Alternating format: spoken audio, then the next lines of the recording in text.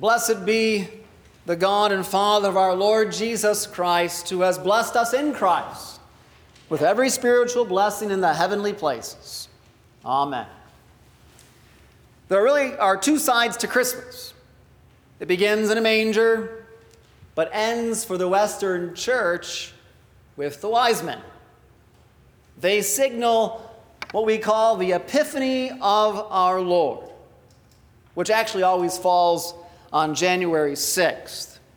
We transfer that celebration to Sunday, so more might enjoy the greeting by those who come from the east. Of course, where the manger scene and all the shepherds, the few who gathered in that dark night, was a local event with little attention, really. Arrival of the Magi would have been on the front page paper in Jerusalem. They actually had something like that back then. Their very presence would have raised eyebrows, whispers, and maybe a comment, you know it well. They're not from around here, are they? These travelers were a bit more than just foreign strangers. Their wisdom were men of pagan origins. Reasoning, in other words, they were very smart, but their reasoning shrouded in dreams, in astrology, and magic. They came from nations of false gods, servants and rulers who had oppressed Israel in the past and were against the true God. That was their history.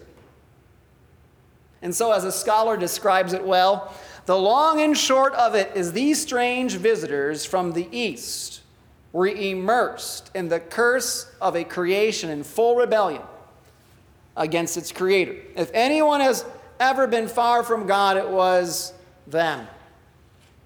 This makes their worship of Jesus and inclusion in his presence truly radical. This is even beyond just measly shepherds, because they were still Jewish and they still were close to Bethlehem.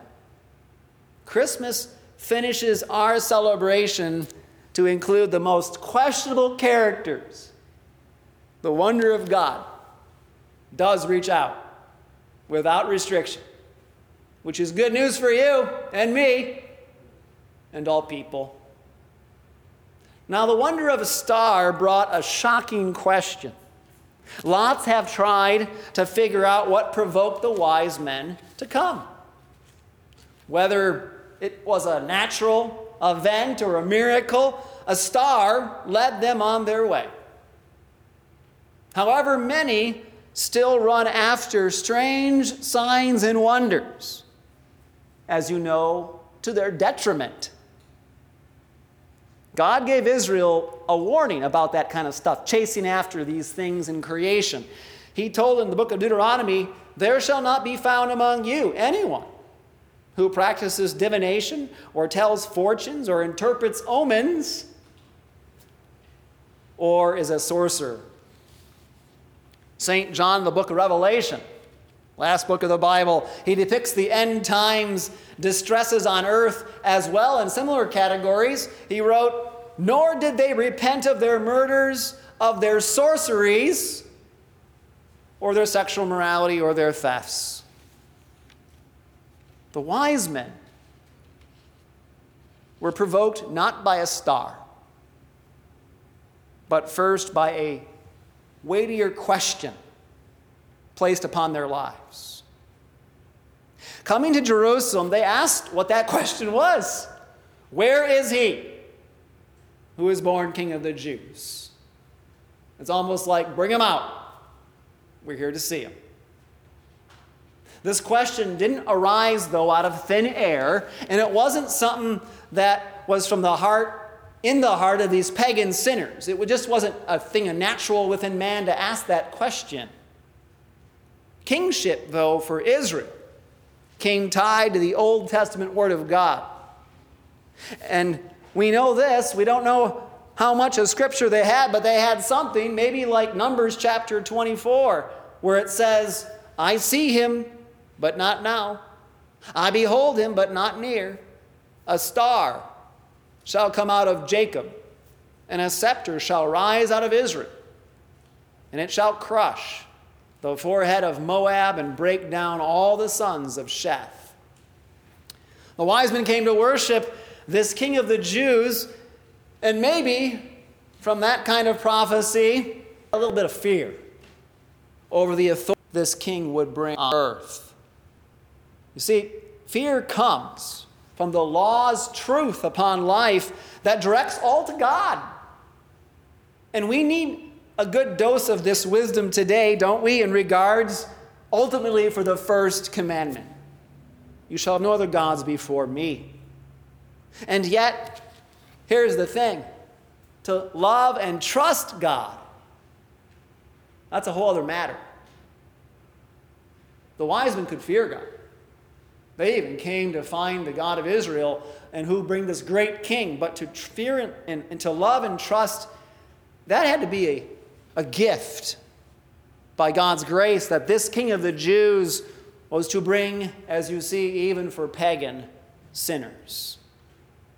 The wonder of God's word is to reign over all other wonders. That's what you see happen. Herod, a ruthless king in Israel, became fearful with what the wise men asked. And it was like a jolt into a system that had been shrouded in darkness for the Jews.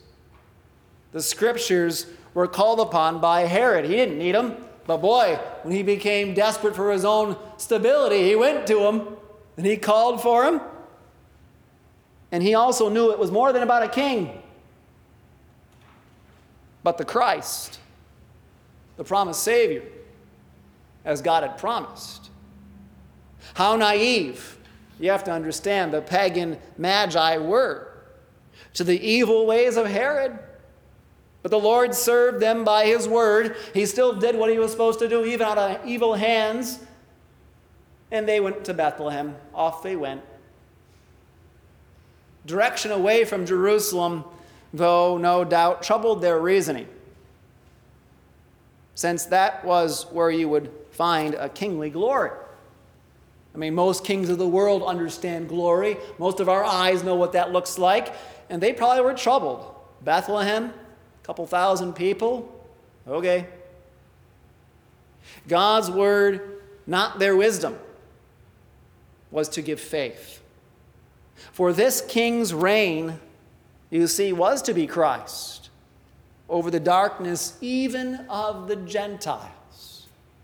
And so you're included in Christ as all people who the Father seeks to bring to his Son. We would rather have the miracles and signs do the revealing, but God sets it all before his church that has the Word.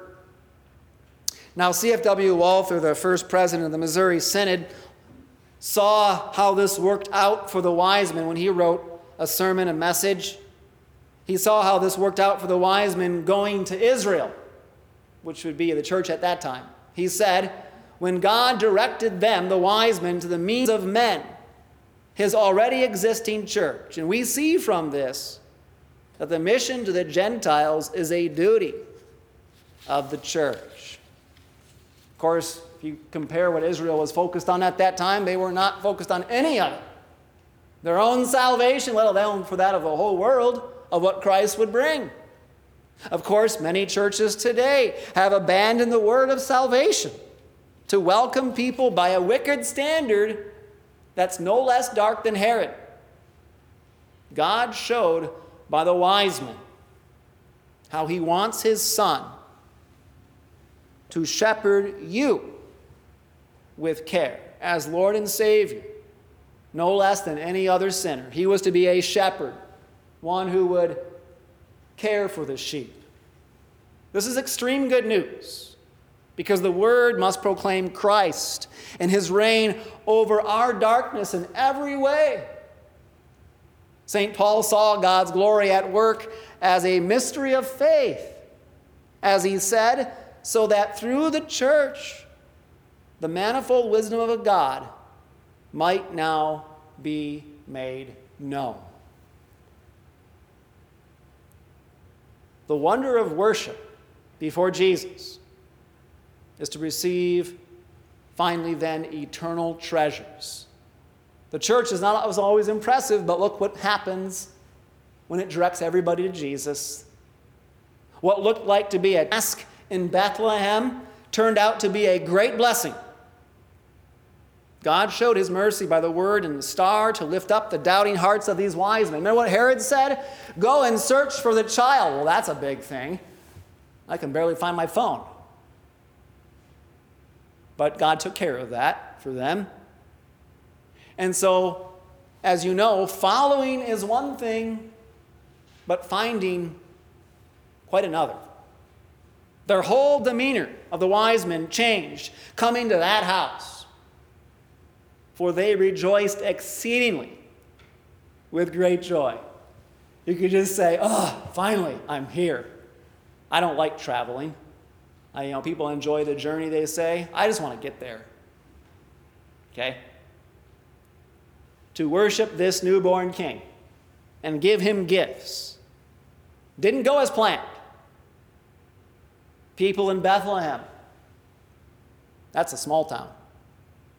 And they might have even been looking at them going, who are these foolish pagans? And why would they go to that house? The wise men went away, though, with eternal treasures. They gave treasures, and so we now have that fullness known from Jesus flowing out to the nations. You need no star, because we can stop. You can truly stop with relief to hear the answer above Christ's head on the cross. And what is the answer? It's the answer to the question. This is the King of the Jews for you poor Gentiles who crucified the Son of Glory. Jesus died for our sin and rose to justify all by the brightness of his victory. As king, he calls you to hear him speak his forgiveness and salvation continually upon your life, because you can't do it for yourselves. But the light of Christ does it for us. The eternal purpose of the Father is in his Son, and from such redemption, repentant faith holds to the eternal treasures in Christ that never perish. And so you get to walk away with eternal things, with forgiveness that follows you all your days through baptism, with the ability to pray, as St. Paul said in our text today, and faith that God will hear you because of his Son, with eternal things that this time and space cannot be figured out by the Gentile glories, but God gives it to us in his Son. Worship him in the humility of where Jesus is now by his word and sacrament, since what is foolish to the world is Christ's faithfulness for each and every one of you. And it goes out through the nations of the world as to bring great joy. You see? And so we could talk about their stewardship because they brought stuff to give. We could talk about the idea of their mission because when they left, they brought their light of Christ into the darkness of their lives, and who knows how that affected how they were thinking as the Gentiles. But all that's fine and dandy, but remember, what we give cannot compare to what he gives as we go away in his name with his light upon our lives against all sin, death, and the devil. Christmas leaves us to conclude how out of the darkness, wise men still came. It happens to the church today, just as St. Paul told the Corinthians, to those who are called, both Jews and Greeks, Christ, the power of God, and the wisdom of God. The wonder of God does reach out without restriction, which is good news for you, for all, because this is what God gives for the world in his Son. Amen. Now the Lord of peace himself give you peace at all times and in every way. The Lord be with you all. Amen.